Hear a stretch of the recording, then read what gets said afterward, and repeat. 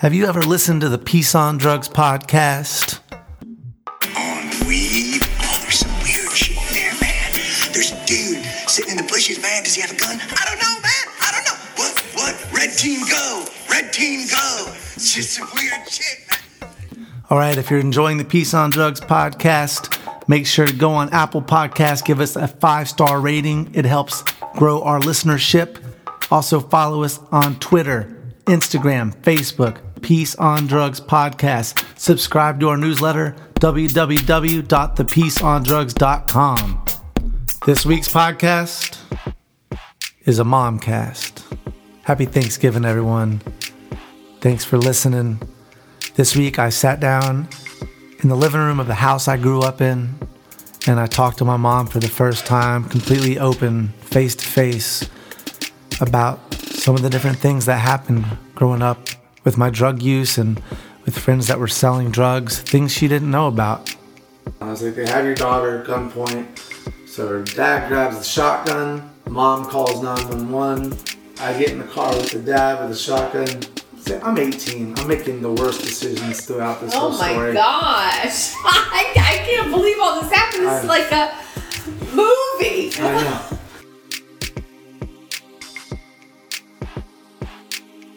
And I remember one time him coming in the door. That's the first time I ever smelled pot on you. It was in 7th grade.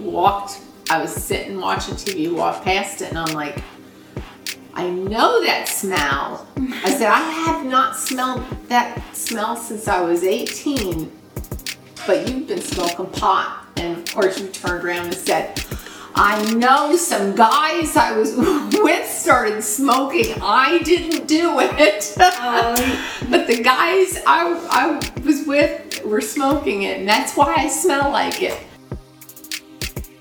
All right, that's my mom. That's this week's podcast, the Momcast. Happy Thanksgiving. This week's podcast, the Thanksgiving special, is brought to you by the Peace Pipe. Though there is no single word for all ceremonial pipes, which vary across hundreds of diverse Native American languages, in English it is most commonly referred to as the peace pipe. There are many reasons the natives would have these pipe smoking ceremonies, only one of them being the signing of a peace treaty.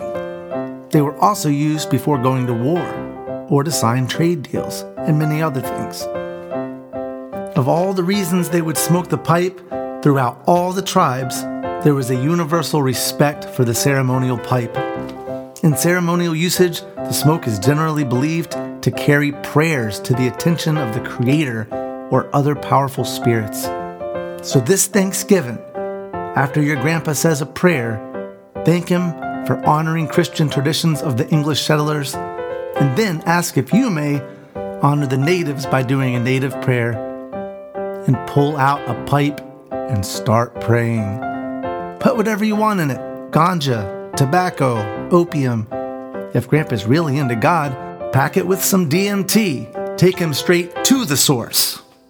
Okay, let's go ahead and dive into this week's Thanksgiving special, the Momcast. America's public enemy number one in the United States is drug abuse. Drugs are menacing our society. Any thoughts on the drug problem? I had a great time doing drugs. So tonight, from our family to yours, from our home to yours, thank you for joining us. This is the Peace on Drugs. All right, so I'm here with my mother and my wife, and I just did a podcast with Kristen, and I was going to come over here and do a podcast, and then I decided I was just a little too tired, and I told my mom, like, we need to do this podcast, but maybe we'll do it tomorrow. And then you brought up something that you were like, well, it'd be cool to talk about this. And we started talking about it. And I was like, you know what? Let me go get my laptop. Let's just do it. So here we are, sitting here. And we were talking about, because I wanted to talk about kind of my childhood, that my audience know me a little bit. And you were talking about my art teacher. And I usually leave people's names anonymous because I don't want to throw people under the bus when I'm talking about drugs. But Miss Boston, it wasn't that she was on drugs. She was a horrible person, I think. And I'm not afraid to say her name. Her name was Miss Boston. She was a teacher at Forest View High School. She was my art teacher, and my mom brought up that he had some wonderful art. They were supposed to draw a sneaker, and your sneaker, we raised Aaron in a Christian church and taught him there's a heaven and there's a hell. Well, he had his sneaker in hell, and he had like a snake coming out of it. It was a great piece of art. I like that's how you interpreted that drawing, because what it was. I thought it was. Well, it was. I mean, you're not wrong. Well, what it was is this was art. I want to say art 2 or art 3. It was because I had made it through the other art classes, but she didn't like me already just from in those classes. But this class, she's like, all right, now we're going to actually put some emotion into your artwork. So I remember in art 1, you drew your shoe. That was it. Just draw a shoe. So I drew my shoe. Art 3, I believe it was art 3. Draw your shoe, but this time you're going to add some emotion. Now, where I'm at now, what I would do is try to make the shoe really look like it'd been on a long journey. You know, just those little subtle things would be awesome. Yeah, but as a 16-year-old kid, I think emotion means hell. So my shoe had a demon like attacking the shoelaces. It had a snake bursting through the middle of it, and I think the snake was breathing fire, so the shoe was kind of on fire. It was awesome. I mean, it really was an awesome piece of work. And it's ridiculous that she thought you needed a psychiatrist, honestly. Well, it was a religious school, wasn't it? No, this was a public school. Okay. Yeah. And so that wasn't the only piece of artwork. That was the one that was one of them. She said... I think that was the one that threw her over the edge, though, where she thought... I think it was. And I think that was the first one. Oh, the second one, they were like, we're going to make a stamp. And it was a thing that you carve out... Whatever you don't want to be there, you carve out, and then you have a stamp that you can dip in ink and stamp on something. So I drew what would look like the skeletal remains of think about when they dig up a dinosaur, it would be the skeletal remains of a dinosaur. However, mine were the skeletal remains of a demon. So I had like the devil tail and the bat kind of wings and the scary face. But as I was doing the work, she's like, this is really good. I really like what you're doing. And I kept doing it. And then when I got done and she finally saw what it was, She's like, this is blasphemy. This is awful, to the principals. And she called you. Yep. And they had that artwork plus a Marilyn Manson portrait I had done because we were supposed to do a portrait of somebody. I picked Marilyn Manson again, 16. And the shoe drawing. I think there was those 3 were the centerpieces. There might have been a few others that she thought, but she was because they sent them with us to the emergency mental health. Yes, emergency mental health. Wow.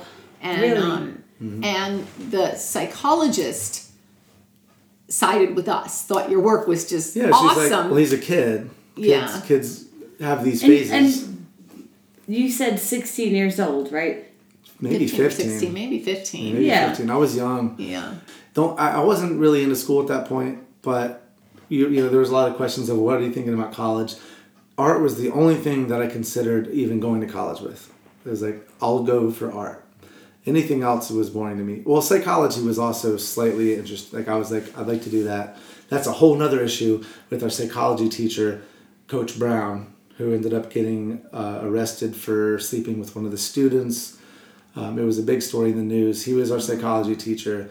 And I vaguely remember that. Coach Brown. And what happened was I took Psychology 1, and the whole class was a joke. We literally went in the class, and he flirted with the girls in there, and he played movies, and just let us get away with whatever we wanted. I was snorting Ritalin off the desk, and nobody cared. It was just nobody cared. While the teacher was there? I mean, he didn't see me do it, but it just didn't matter, and he wasn't paying attention. And then I got a 99 in the class. Everybody did. Yeah. He just handed out grades like that. But then Psychology 2 I wanted to take because I learned nothing in the first one, but I was interested in the stuff. He talked a little bit about it, and it was fascinating. So I signed up for Psychology 2, and he came up to me and he's like, just so you know, I take Psychology 2 very seriously. I don't think you're cut out for this class. And I said, well, I really want to do this. I'm into it. He's like, okay, well, you have a whole list of things over the summer that you have to, like all these words you have to learn. What he should have probably taught you. What he should have taught me in 1. Yeah. Exactly. You have to know for 2. He was in bad. And I said I would learn it, but then I was the kind of kid that once it was summer break, I just hung out with my friends and didn't do anything. And when I went back to school, I tried to power learn it, but I didn't spend enough time, and I smoked a lot of pot back then. And I went in ready to learn and do the class, but he's like, all right, the biggest test is right at the beginning. Are you ready? And I wasn't. He's like, you're not taking this class. So I wasn't able to. So you had to drop it. And then soon after that, he got caught sleeping with one of the students, and half the coaches quit because they knew they were all up next. Some crazy things in my high school. Yeah, that is crazy. But the art teacher, Miss Boston, so one of the last class I was in there with her, you probably remember this because I got suspended for cigarettes. After the incident with going to emergency mental health, I went back to class and because they said I was fine. Yeah, the psychologist. Yeah, everything's fine. He's not suicidal. He's just a kid who's rebelling or whatever he's doing, and also decent artist. So I went back to class, and I remember we got really high before class one day. Also, by the way, I've never talked about getting high before class with my mom until right now. Yeah, I did not know that you were. Carrie was just really young, so I had a baby still, really. But and also I wouldn't get high here. My friends would pick me up for school, and then we would smoke, and then we would go to school. And so you did catch me one time. The time you walked by and got the whiff? No, the time that me and David Knight were standing out on that. I'm pointing out the door in the lower portion of the house. We were standing outside that door smoking a joint, and it got to the point where it was a roach and a real small. And this is back when you had roach clips. Like we had this stuff. Like nowadays you just throw it in the trash. You don't save the little roaches. But when you're a kid, every last bit counts because you don't have a lot of money. So he hooked up the roach clips and he was hitting the roach and the roach clips right when you walked out.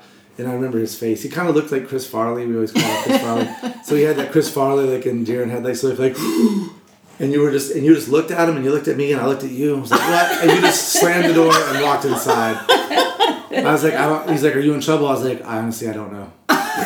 Did I know what you were even up to? Yeah, you know. Oh, I did. Okay. You slammed the door and you were like... Did you get in trouble? No, I don't know. You might have, because you saw it for a second, you might have thght it was a cigarette. I don't know what you thought it was. I might have, yeah. But you just slammed the door and went inside. And this is when Dad was working out of town. And so I think, I don't remember if I got in trouble. Yeah. It might have been one of those things where you might have just said, I do not want that at my house. That will not happen again. Something like that. I don't think I got in trouble. Yeah. But, I remember one time when you and Jane were in her car and a cop followed you guys down the road. Okay, all right, we'll tell that story. Okay. I want to get back to Miss Boston, but let's tell that story. Okay. So that was, I was having friends over. A few were staying the night. One of my good friends, Cecil. And we were all partying and hanging out down there. And of course, when we partied, we were smoking weed. And really, that was about it, I think, at that age. There wasn't even alcohol. There might have been, somebody might have had a small amount of alcohol, but it was harder to get. But we would smoke weed and listen to music. And we decided to smoke some weed. So somebody rolled a blunt. And we got in our friend Jane's car to smoke the blunt.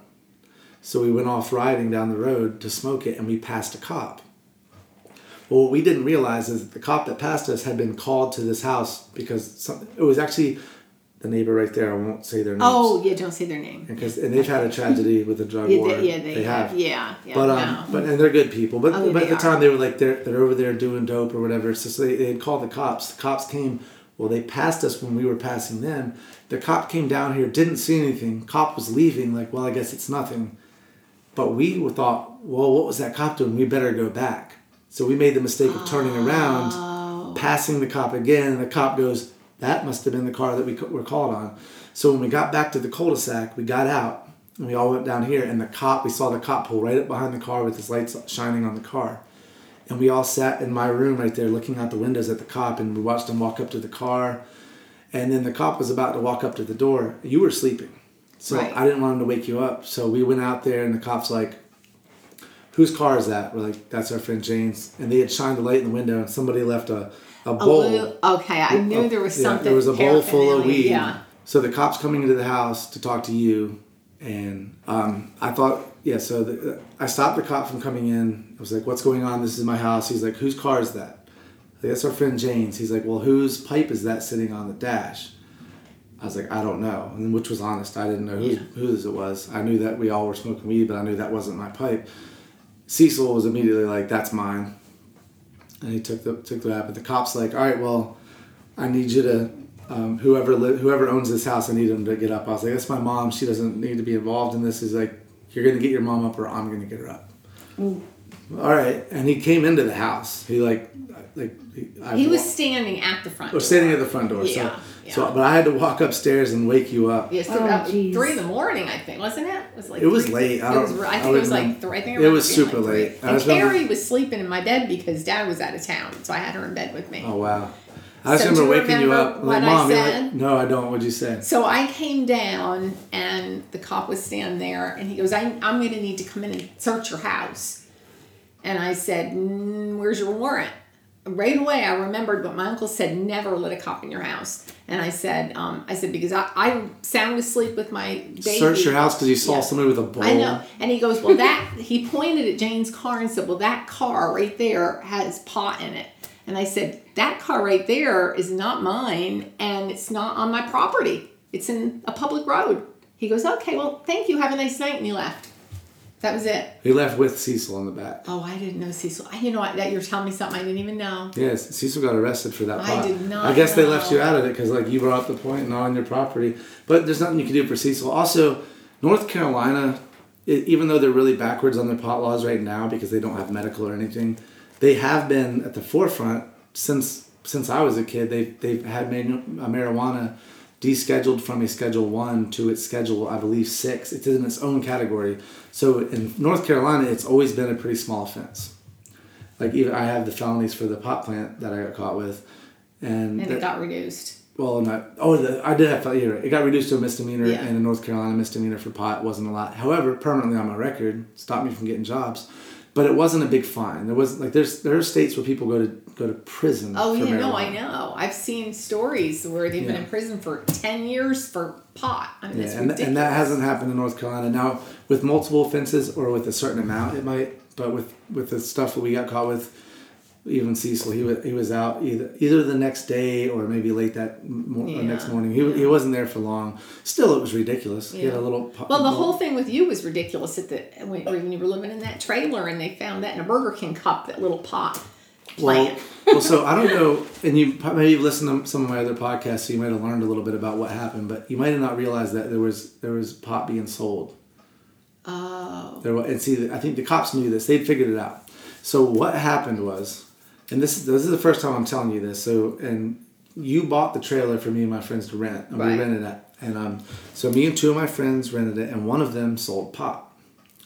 And he didn't sell a lot. It was nothing crazy, but he sold pot to supplement his income, and he also worked at a porn store. And did I know this guy? I didn't really know him. Yeah, I just knew you and David. His name was Randy. Oh, I remember Randy. Yeah, I won't say his last name, but his name was Randy. And so he was selling pot, and we knew it, and we knew we would get hooked up if he was a roommate and whatever. But again, not selling a lot. We're talking about having a few ounces at a time. And again, you guys were like 16-ish? No, we were 18. 18. We were 18 at this point. So he was selling pot, and we had just got out of high school. So all the kids at high school started coming over to buy pot because it became this spot to hang. Not just, you couldn't just buy pot there, you could hang out there. Oh, yeah. So it became the most popular spot for everybody that we went to high school to hang out. Oh, and there was Daddy would be great. Happy to know that his trailer did that. Well, it was awful. There was no parental supervision. No, it was we were just all 18. A trailer that was just owned by a bunch of teenagers. Well, it was owned by my mom and dad, but we rented it, so they had no idea. It was it's all us. And I worked at a shoe store. Buckley worked at he was a busboy at Texas Roadhouse, and that's right. And we just every day was go to work a little bit, and people would just bring us beer, and we didn't have to ever pay for weed because our roommates sold it, and everybody from our high school was coming and buying it. So you guys were like local celebrities in a way, and in a bad way. Bad way, yeah. No, because there would be nights when we didn't want to hang out, and we would tell people we're not having people, and they would kind of push the door in and be like almost bully us and be like, "Yeah, right, you're hanging out," and like, "All right, fine, we're hanging out." But they would be like, "We brought you beer," and like, "All right," but we didn't have. I wasn't able to be like, "No," I said, "No, get out of my house." It wasn't like that, and so it became and also one of our other friends was selling pills, and so he showed up and started kind of had a place to set up and sell pills, and I think he ended up getting arrested for that, but somewhere else. But anyway. So we're hanging out one day. This is when we got robbed. It was me, my sister, and David Buckley. So our other roommate that was selling pot wasn't there. But he would take his pot with him to work when he sold, or when he wasn't at home, because he didn't want anybody to mess with his stuff or whatever. So there wasn't that in the house. Yeah. So he went to work, and we're hanging out there, and a car pulls up. But the car did miss our house. But it doesn't matter. That's this point I'm going to leave out because it's not even important. Because we thought maybe they got the wrong house. But in hindsight, no, they didn't get the wrong house. Somebody told them, they're selling drugs here, you can rob them. So the car pulls up. The guy gets out with the AK-47 assault rifle. And another big guy gets out with brass knuckles. And there's a girl driving. She stays in the car. And they're running up to the house. And I look at Buckley and I'm like, Buckley, they have a gun, lock the door. And he kind of froze. He didn't know what I was saying.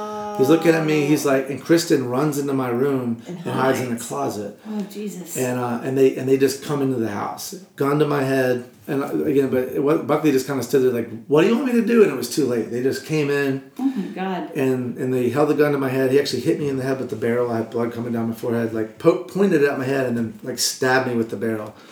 And I remember him, he's just like, where's the money? Where's the drugs? And I was like, I don't know what you're talking about. Again, we smoked a lot of weed. At the time, even when he left, I thought maybe they got the wrong house. It was so stupid. Of course they got the right house. They were told by somebody that came and bought from us, told somebody else, hey, I know where you need to rob. They have plenty of money and stuff going through there. We had nothing. I think David had $5 and Kristen had $5. Oh, my God. Well, they said, if there's anybody else in this house and you're not telling me, I will shoot them. So I was like, Kristen, my sister's here. She's scared. She's scared. She's in the closet. So I was like, Kristen, you have to get out here. And I was furious when she came out. She's crying. And I remember staring at. That's when he hit me. I was staring at him. I was so mad. And he hit me in the head with the barrel. It's like, you look at me again, I'll shoot you. So I looked at the ground. Did they ever find those people? No. I think I know who set us up though, and he's dead from a drug overdose. Not saying he deserved it at all, but that's just the truth of the matter. Did you ever try to seek them down, to try to find them? They called the police, right? Well, so as soon as they left, and this is where I say we actually messed up. What I should have done is called Randy and said, we just got robbed because of what you're doing in this house. But I didn't even really put it together. Yeah. I thought, we just got robbed. We got to call the police. Because I was 18. I was just an idiot. So I immediately called the police.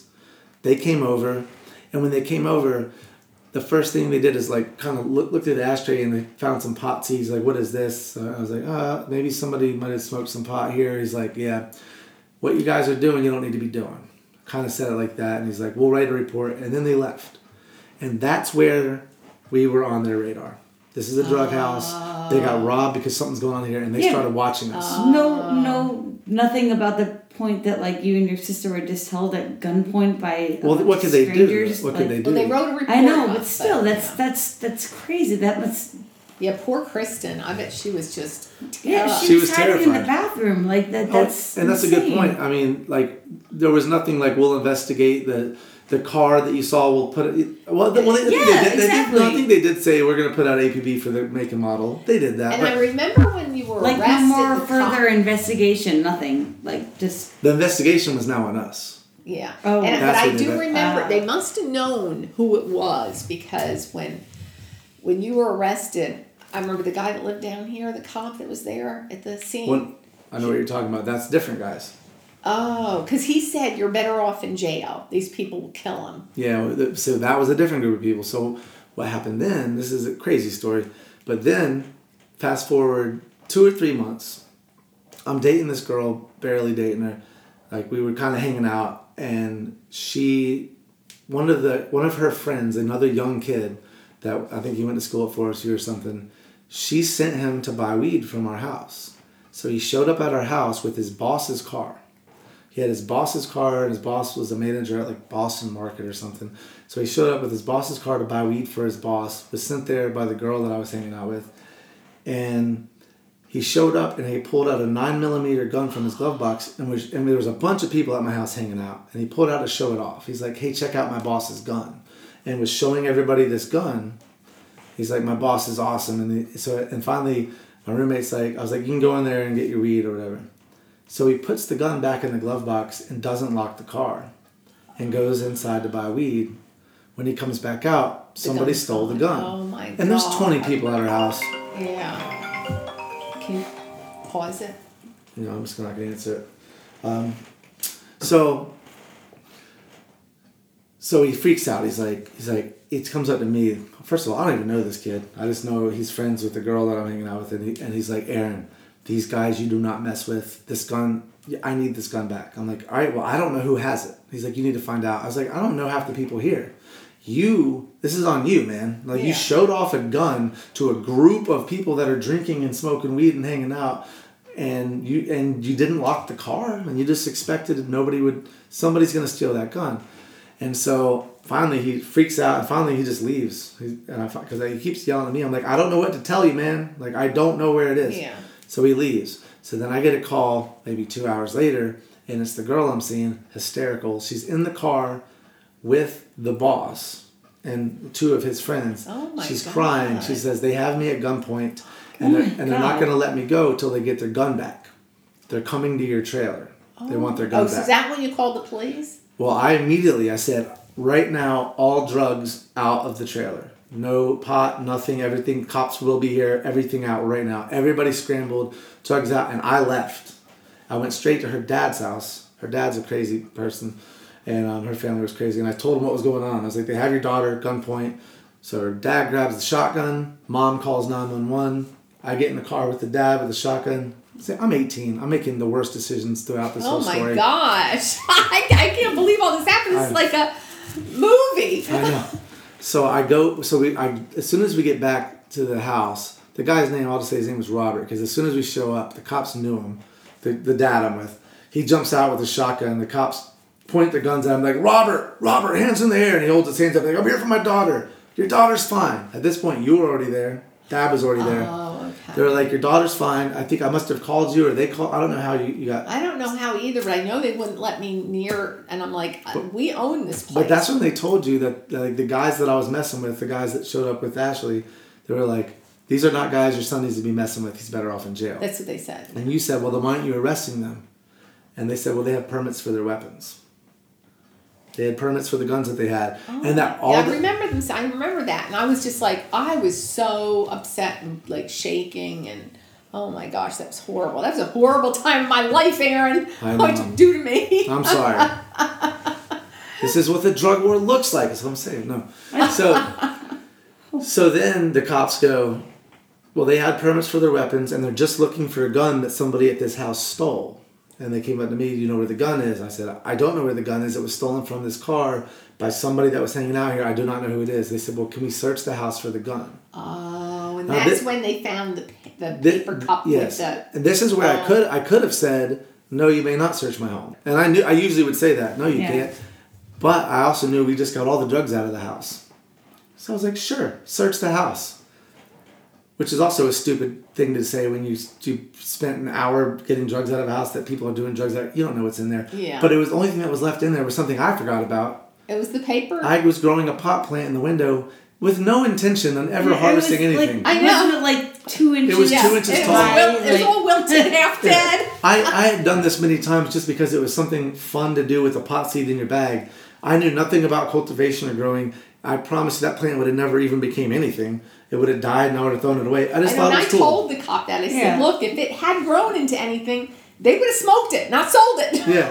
He told me, it doesn't matter if you have a 1-inch pot plant or a field of 20 acres. Come on. That's what they said. It's the same charge. That's ridiculous. Well, so what it was, though, is if you think about it, they started their case against us the first time we got robbed. Yeah. So they had a whole case built. Yeah, they already had it. And they were waiting for the right opportunity to bust us. I put that on the platter for them when I said you can search the house. However, what they didn't expect was I told all the drugs to get out of the house. Because when they went in, they didn't go in looking for a gun. They went in looking for drugs. And there was detectives. They all had the gray shirts. Detectives were there. Yeah. They went into that house, tore it apart. Yeah. They came up with 1 2-inch pot plant. Yeah. I bet you they got chewed out. Oh, yeah, I bet they did. Like, you spent how many months on this investigation? And that's why they charged me with felony possession. And a bunch of teenagers. Felony possession, felony manufacturing, misdemeanor paraphernalia, and misdemeanor possession. All charges for one plant. Now, the felonies got dropped, so I ended up with 1 misdemeanor possession, 1 misdemeanor paraphernalia, which I still have on my record. But that whole thing was because they had to give it as many charges as they could because they had spent so many months in this investigation to make it look like what it was. Yeah.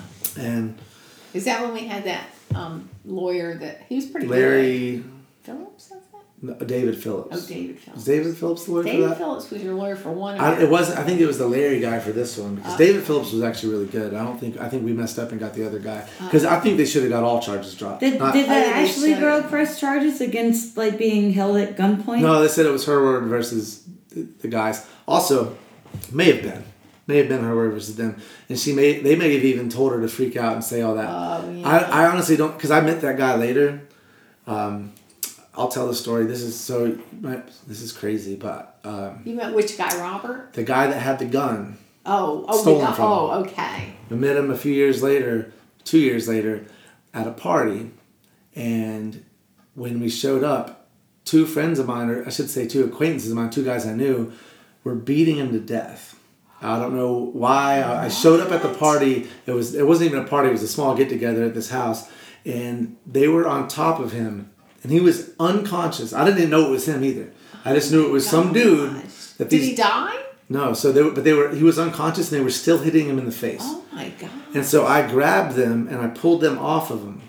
And his girlfriend was there, the girlfriend of the guy they were hitting was there screaming hysterically. She was unable to get him off, and so I got him off of him, pushed him away. Matt Yeager was with me, and I said, Matt, grab him and help his girlfriend get him into the car. And I held them off while they got this guy into the car. And she took him to the hospital. She took him to the hospital and basically saved his life.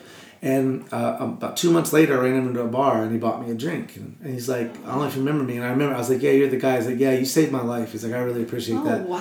He goes, and I'm really sorry. He's like, a few years ago, I know you. He's like, there was a gun. My gun was stolen at your house. Oh, wow. And he's like, that was me. Freaky? It was. That's crazy. The circle of life or something. But I still don't know him well, but I don't think that he was actually holding her hostage. I think he might have said, play it up or something. I don't know.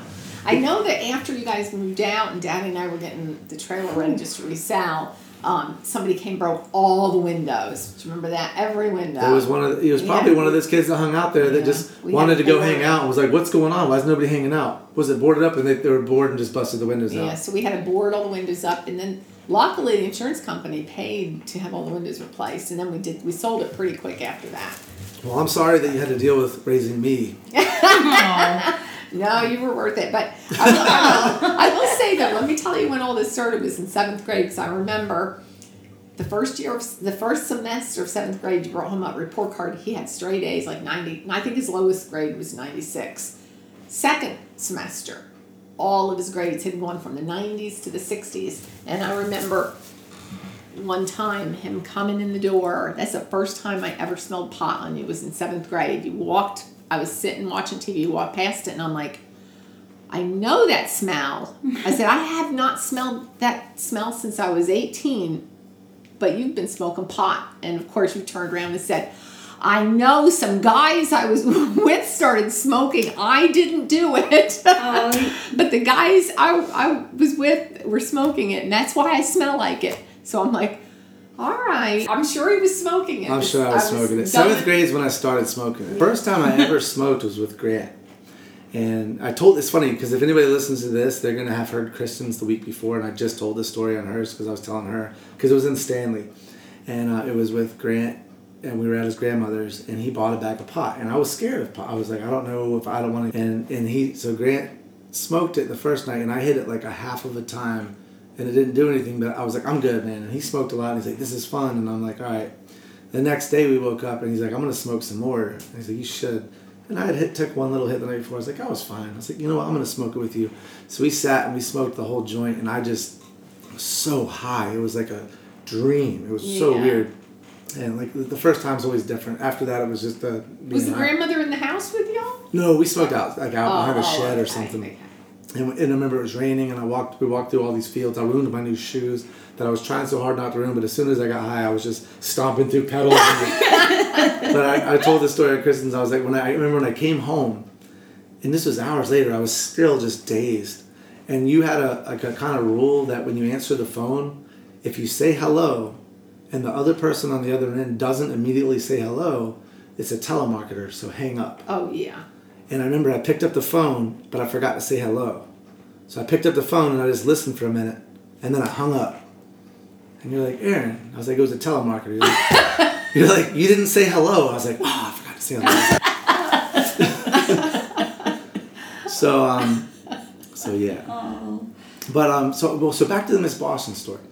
So the art teacher. The art teacher. Back to the art teacher story. So when the last class she allowed me to be in was right after I got suspended, or right before I got suspended. I went in that day. We had got really high before class, and I remember going into class, and she had a rule: you weren't allowed to talk. But some of the kids would whisper and talk, and it was fine. So I'm in there, and I was talking about my art project. I wasn't like, hey, what are we doing later? I was working on something, and I was like I looked over, I was like, hey, what do you think about this? And she just hated me. She's like, Aaron, that's it, you're outside. And the art classroom was on the outside of the school to where the back door led to a bus parking lot. Right. She actually just kicked you out of the building. And the bus parking lot was empty during the day. It was just an empty parking lot. She's like, that's it, Aaron, you're talking, you're going outside. So she grabs a chair and she sits me. She sits me in the middle of the parking lot, back facing the school, in the chair. Oh my God, they could never do that these days. Oh my gosh. So I'm back facing the school in the middle of a parking lot, super high. So I fell asleep in the chair for, I don't know how long, 10 or 20 minutes. And when I woke up in a chair in the middle of an abandoned parking lot.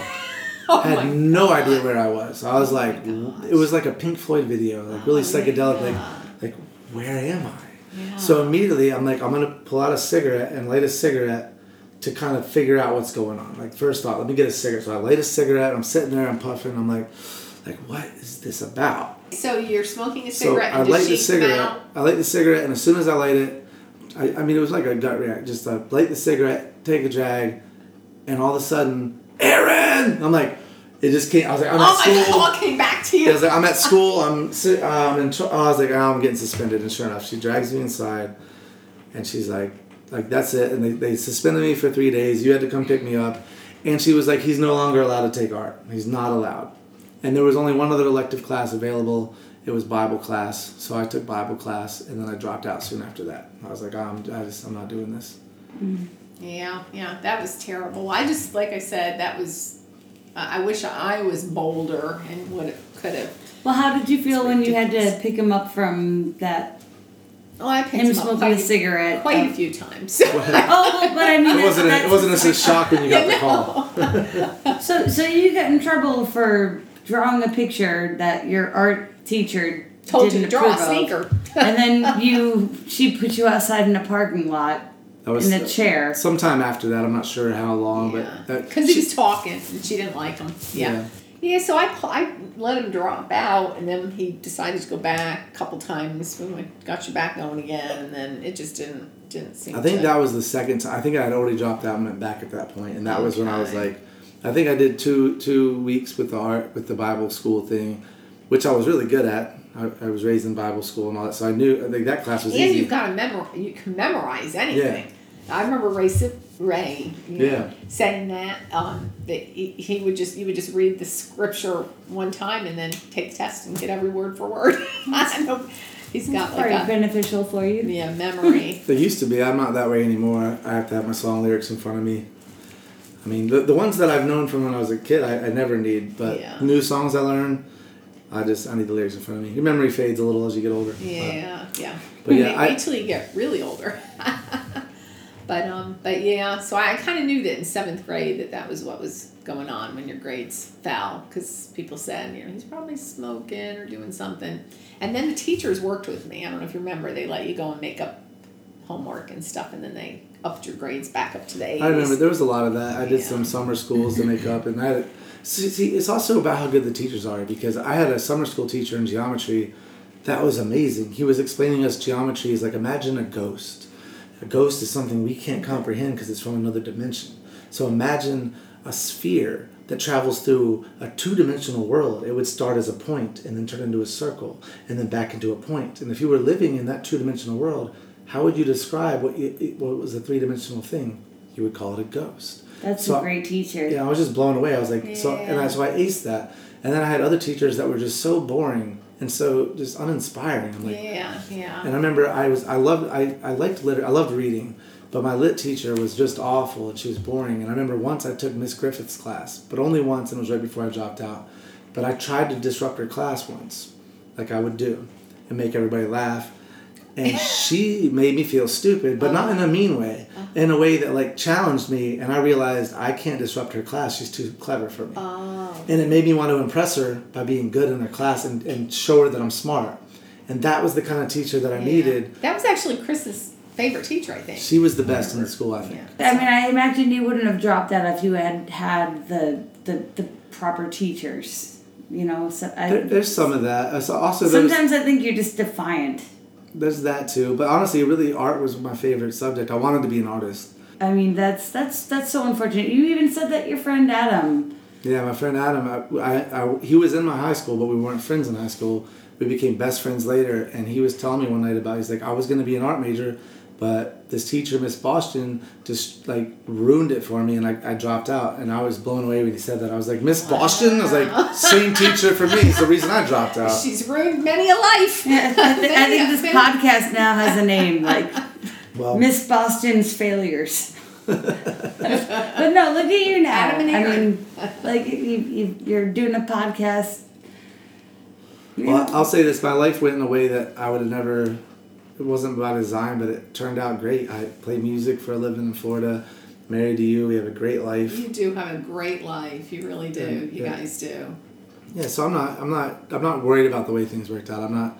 I do think though. And everything happens for a reason. I mean, that's just how. But let's look at what we talked about in this podcast, like the education system, the fact that like you've had some crazy experiences due to drugs and everything, but you've all the while had a very supportive mom.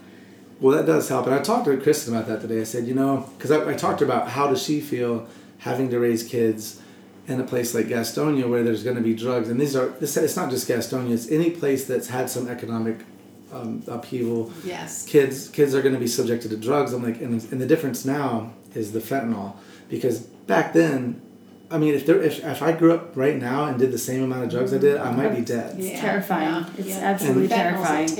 And Kristen's so worried about that in Gastonia, but I brought up something to her. I was like, we have friends that got wrecked by drugs in this city and ended up either dead or in jail and have no life. So I was like, but I didn't, you didn't, your husband didn't. And the difference is we all had solid homes. Like our families were together. We had that support, and I think that really matters. And a lot of the kids that we saw kind of just get swept away in this thing.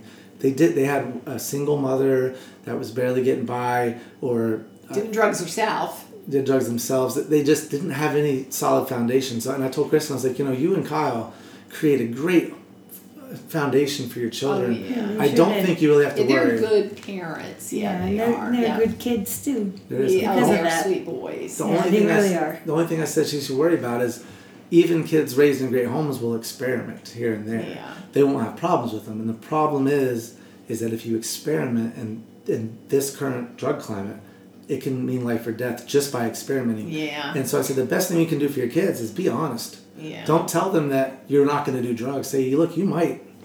Tell them, I don't want you to smoke pot. But if you do, that one's kind of okay. If you're going to do something, I'm not going to tell you it's the worst drug ever. I'm going to tell you wait till you're in college. But I'm also going to tell you if you do pills or something, they could mean life or death. Yeah. These pills. One half a pill can kill you. They can't. Well, that's terrifying. And because and even drugs that you think you know what they are on the streets, they're now manufactured under brand names, but they're not. They're fentanyl. It's so terrible. Unless you get it from a pharmacy yourself, don't trust it. Yeah. And it's a hard thing, but the thing is, because we as kids, when I was growing up, I felt like I was lied to. I remember the first time I smoked pot, I thought, this is the craziest thing I've ever done. And then when I was high, I had so much fun. I was like, well, what else was I lied to about?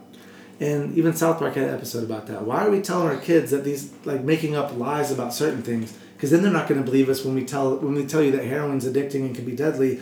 Well, we might not believe that if you told us the same thing about pot. I mean, I smoked pot. I mean, everybody did. You'd go to a concert, REO Speedwagon concert or Jackson Browne concert, and everybody would pass something around. You couldn't not take a hit because then you wouldn't be cool. So I mean, I always did.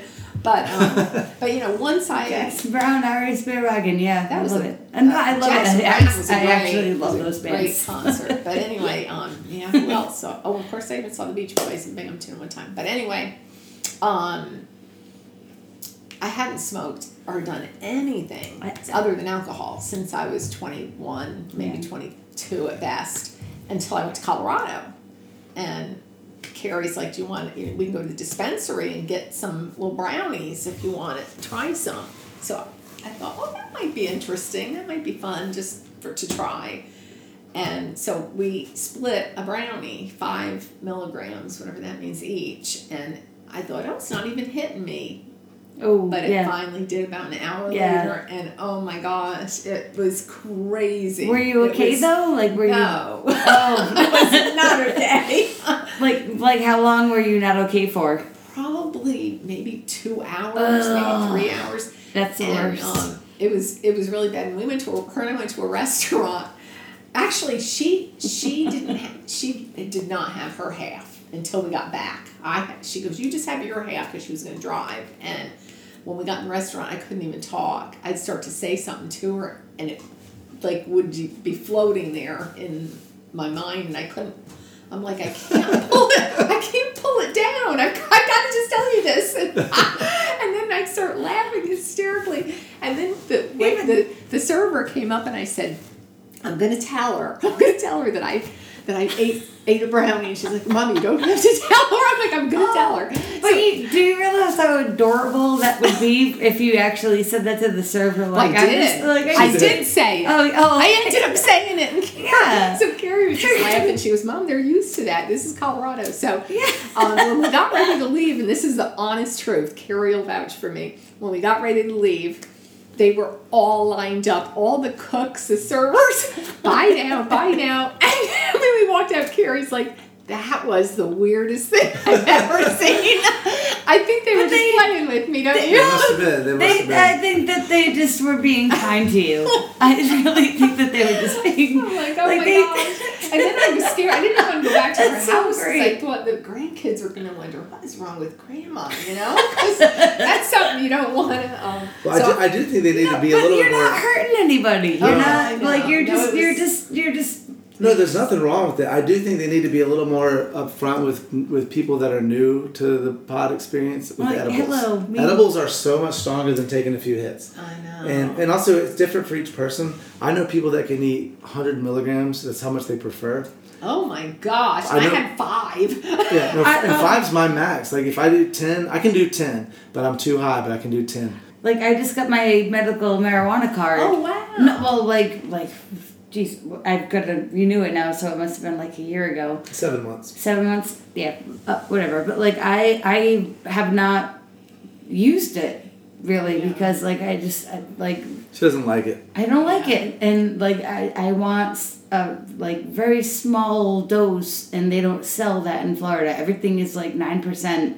And the only kind I liked was in Colorado, and it was what, 3%. But so 9% to most pot smokers is a low percent. But I also agree, 3%, you can smoke a whole joint and you can be a little bit high. 9%, you smoke a whole joint, you're pretty high. So it's kind of I smoke one percentage. Yeah, it's about the THC percentage. Oh, okay. So a lot of the pot, especially in Colorado, is 27, 28, sometimes 35%. It's very strong. Whereas if you smoke 3%, then you're getting on CBD, you're getting some other things, but you're not getting super stoned. Yeah, but for some reason, CBD too, I can't, it just doesn't, it feels like I'm smoking weed and I get freaked out. CBD? Yeah. No. No, I do. Does that make you sleepy? I've heard people... No, it makes me feel like it smells too much like weed, and I think psychologically, I don't know. You make yourself... I don't know. The last time you smoked CBD, I put real weed in it also, and you knew that. I didn't do it without telling you, and I think that's what you're thinking of. Because CBD bud by itself won't get you high. Yeah, I've heard that it does not have whatever that it doesn't get you high. No, but I did get super high. Because there was actual weed in it. Yeah. There was THC in it. Yeah, and he put on a John Denver album, and I was like, this is that was amazing. That was Delta 8 THC. Oh. So there's a new so Delta 9 THC is the THC that's in pot. They found a new strain, Delta 8, which is still THC and still gets you high, but it's legal right now. You can buy it in North Carolina. Oh, wow. And I bought it, but it's a lot milder. And I bought it and I smoked it and it didn't do much for me. But she took a real big hit and she was stoned. And I know it wasn't in her head because I could tell she was uncomfortably high from something that didn't do anything to me. And you can buy that just like you can buy that anywhere, Delta 8. Oh, never even heard yeah, no, I was like, I don't smoke weed to get high.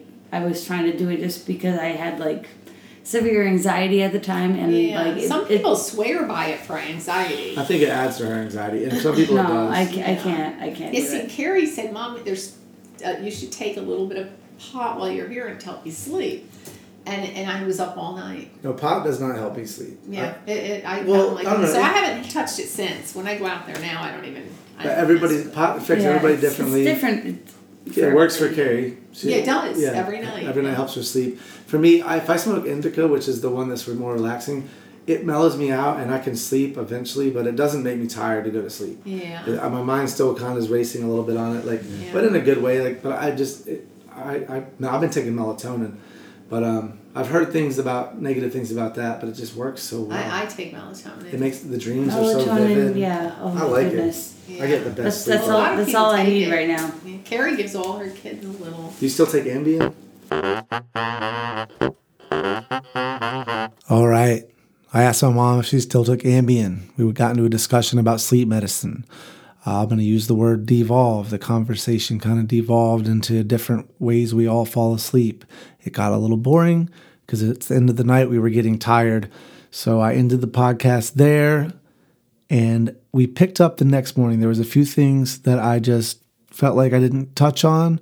So the next morning I sat at the breakfast table with my mom and we recorded a little bit more. So this is the end of our conversation right here. All right, so it's the next morning.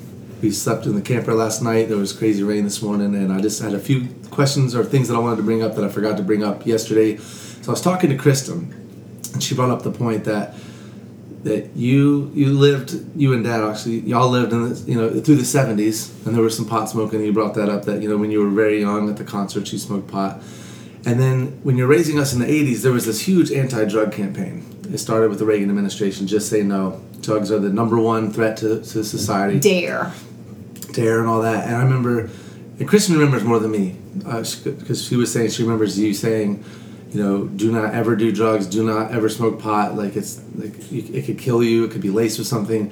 And Kristen was like, well, you grew up in the 70s smoking it, so you knew these had to be exaggerations, or did you actually believe that it was worse now or something?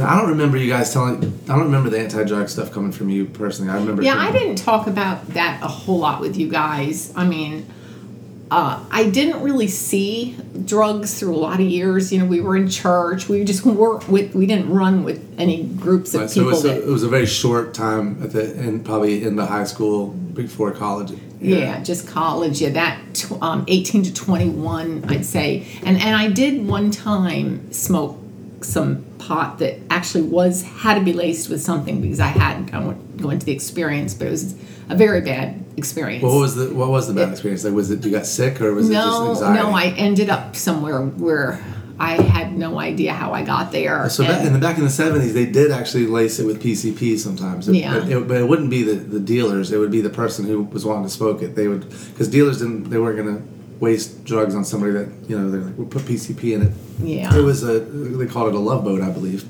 Yeah, I don't know, because I'm just, I wasn't buying it. I was just whoever had it, I smoked it. But anyway, once I was 21, and of course when I married Dad, we never did drugs, never did any, other than drinking once in a while. We didn't do any of that through all the years. And I'm going to tell you when I found out, one time you and Jackie were in the back seat. On the table. Oh, we're on the back seat of the car, and I heard her say, something about pot in the Ashbrook parking lot. And I said, pot? You mean marijuana? And she said, yeah. I said, people smoke that stuff still? And she said, oh yeah, Aunt Dolores. She said, probably 80% of the kids at Ashbrook smoke pot. Now, how old was she? Was she in Ashbrook? She was at Ashbrook, so she must have been at least in 9th or 10th grade. 80% has to be an exaggeration. That did. There was a lot of kids smoking pot at my school too, at Forestry, which is probably the same percentages. Yeah. I would say probably half the kids, but even then, only probably 10% smoked regularly. Oh, okay. But the other well, that's what she told. I just remembered, and I was just like shocked because I'm like, I didn't even know they still had pot prevalent anymore. I mean, we just hadn't seen it. We've been in church. You weren't around it, but also, do you think that it was possible that you thought that because of all the money that we were spending in the war on drugs as a country and all that, just say no, you thought maybe it was working? I did think the DARE program. I mean, we all had our bumper stickers. Yeah.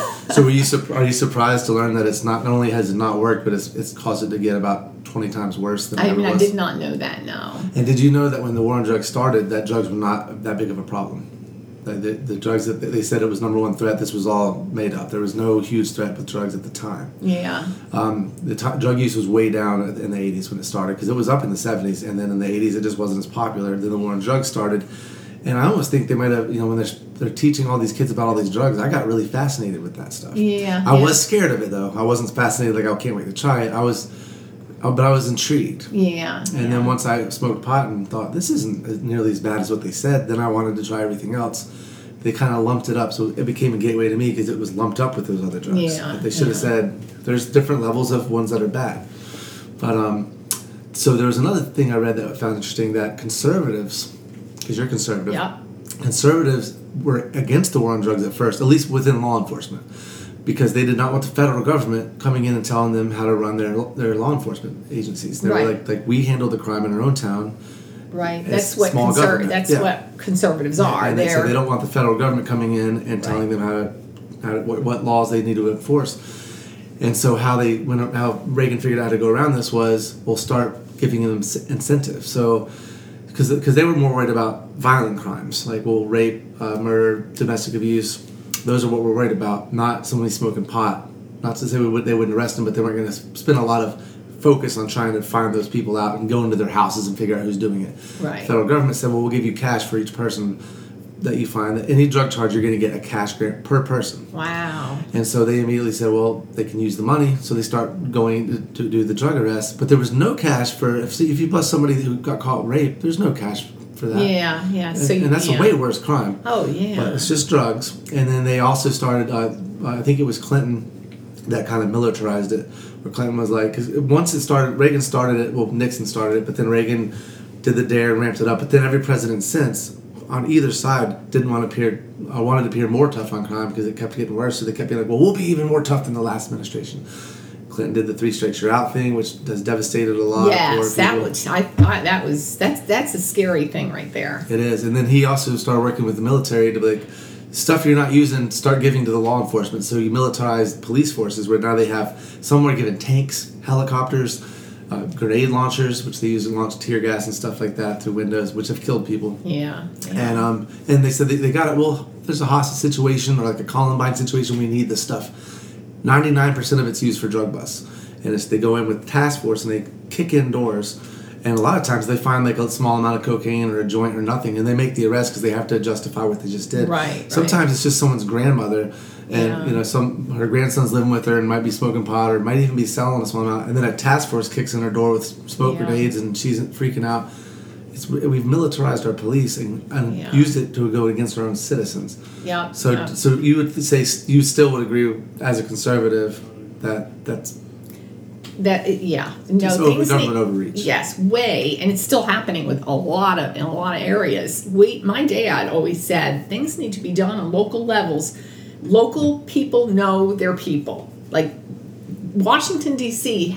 knows nothing about Lowell, North Carolina, or McAdenville. So how they can tell us how to run our schools, what to teach. It needs to everything should be on a local level. Plus, it saves tons and tons of money, federal dollars, tax dollars, when it's done locally. I do think there's certain things the federal government, like interstate roads, of course. Oh, of course, military, those things are obvious. Oh, yeah. But I think with education, there has to be some things that are kind of broad, like history can't be taught. Like you can't have some school teaching lopsided history that didn't really happen. You got to make sure it's correct, but also then you have to ask, well, how does the federal government? And it's to be uniform, so everybody. So if you move, you just have to make sure the federal government's also not doing that on a broader scale because they could. Right. So we got to make sure that it's objectively what we're teaching our kids is good. But I think also we're missing a big point on teaching our kids. We don't teach them about credit cards, debt. Yeah. And these are real life things. Well, they've politicized education. They need to be teaching them, not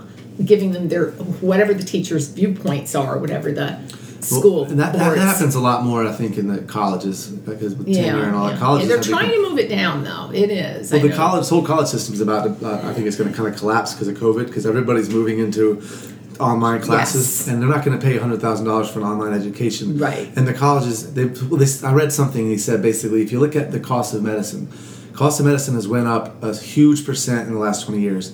But the technology has also went up. It doesn't really correlate that well, but it has went up. The cost has went up a little more than the technology, but they've both went up. Yeah. Education costs has went up a huge amount. But the technology is all still the same, basically. Yeah, there's some laptops and stuff, but the point is that you're not getting a more higher quality education. You are getting a higher quality medical treatment. Right. So it doesn't really make sense that they're making all this money.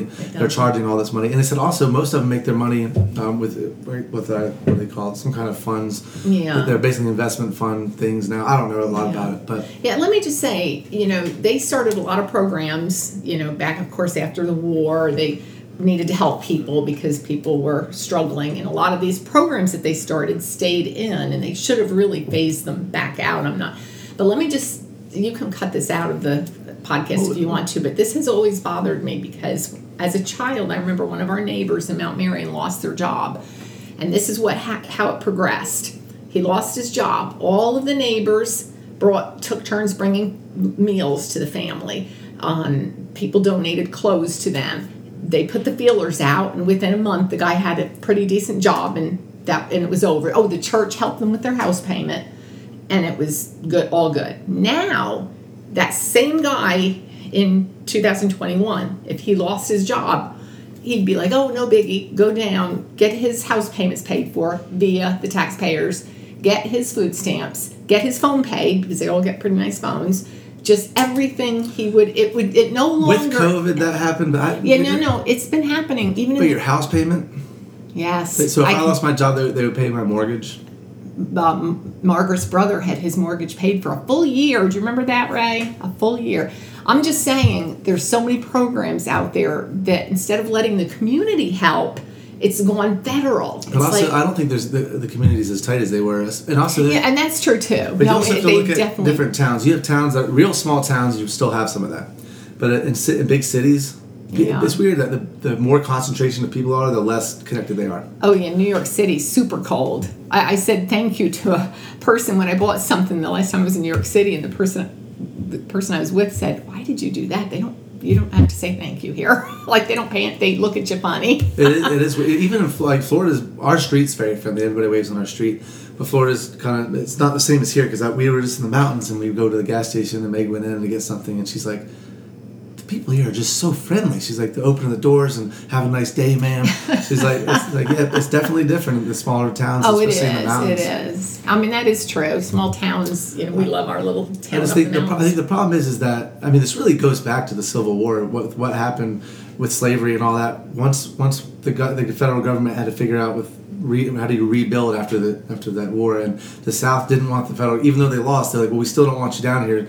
So they were down there helping enforce laws, with trying to help the slaves that are now free, make sure that they're okay, and try to enforce some laws. But eventually they just kind of got out and just said, you know what, it's up to you now, y'all rebuild.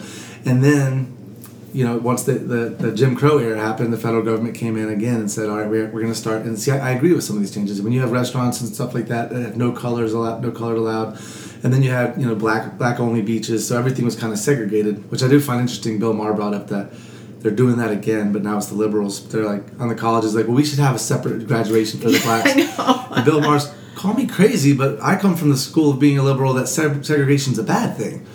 And it's just, it's like they don't remember actual history. Like, you don't want to be set. We want to, I don't know. It's really bizarre. We're not supposed to be looking at the color of anyone's skin, just the content of their character. It's really comes down to, we are all the same. We're all people, and we need to live in unity.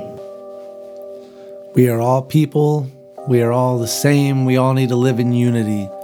I think that's a great ending for the Thanksgiving Day special. I hope you enjoy the time you have with your family. Thank you for listening. That was my mom. My wife Meagan joined us. I hope you enjoyed it. Peace out.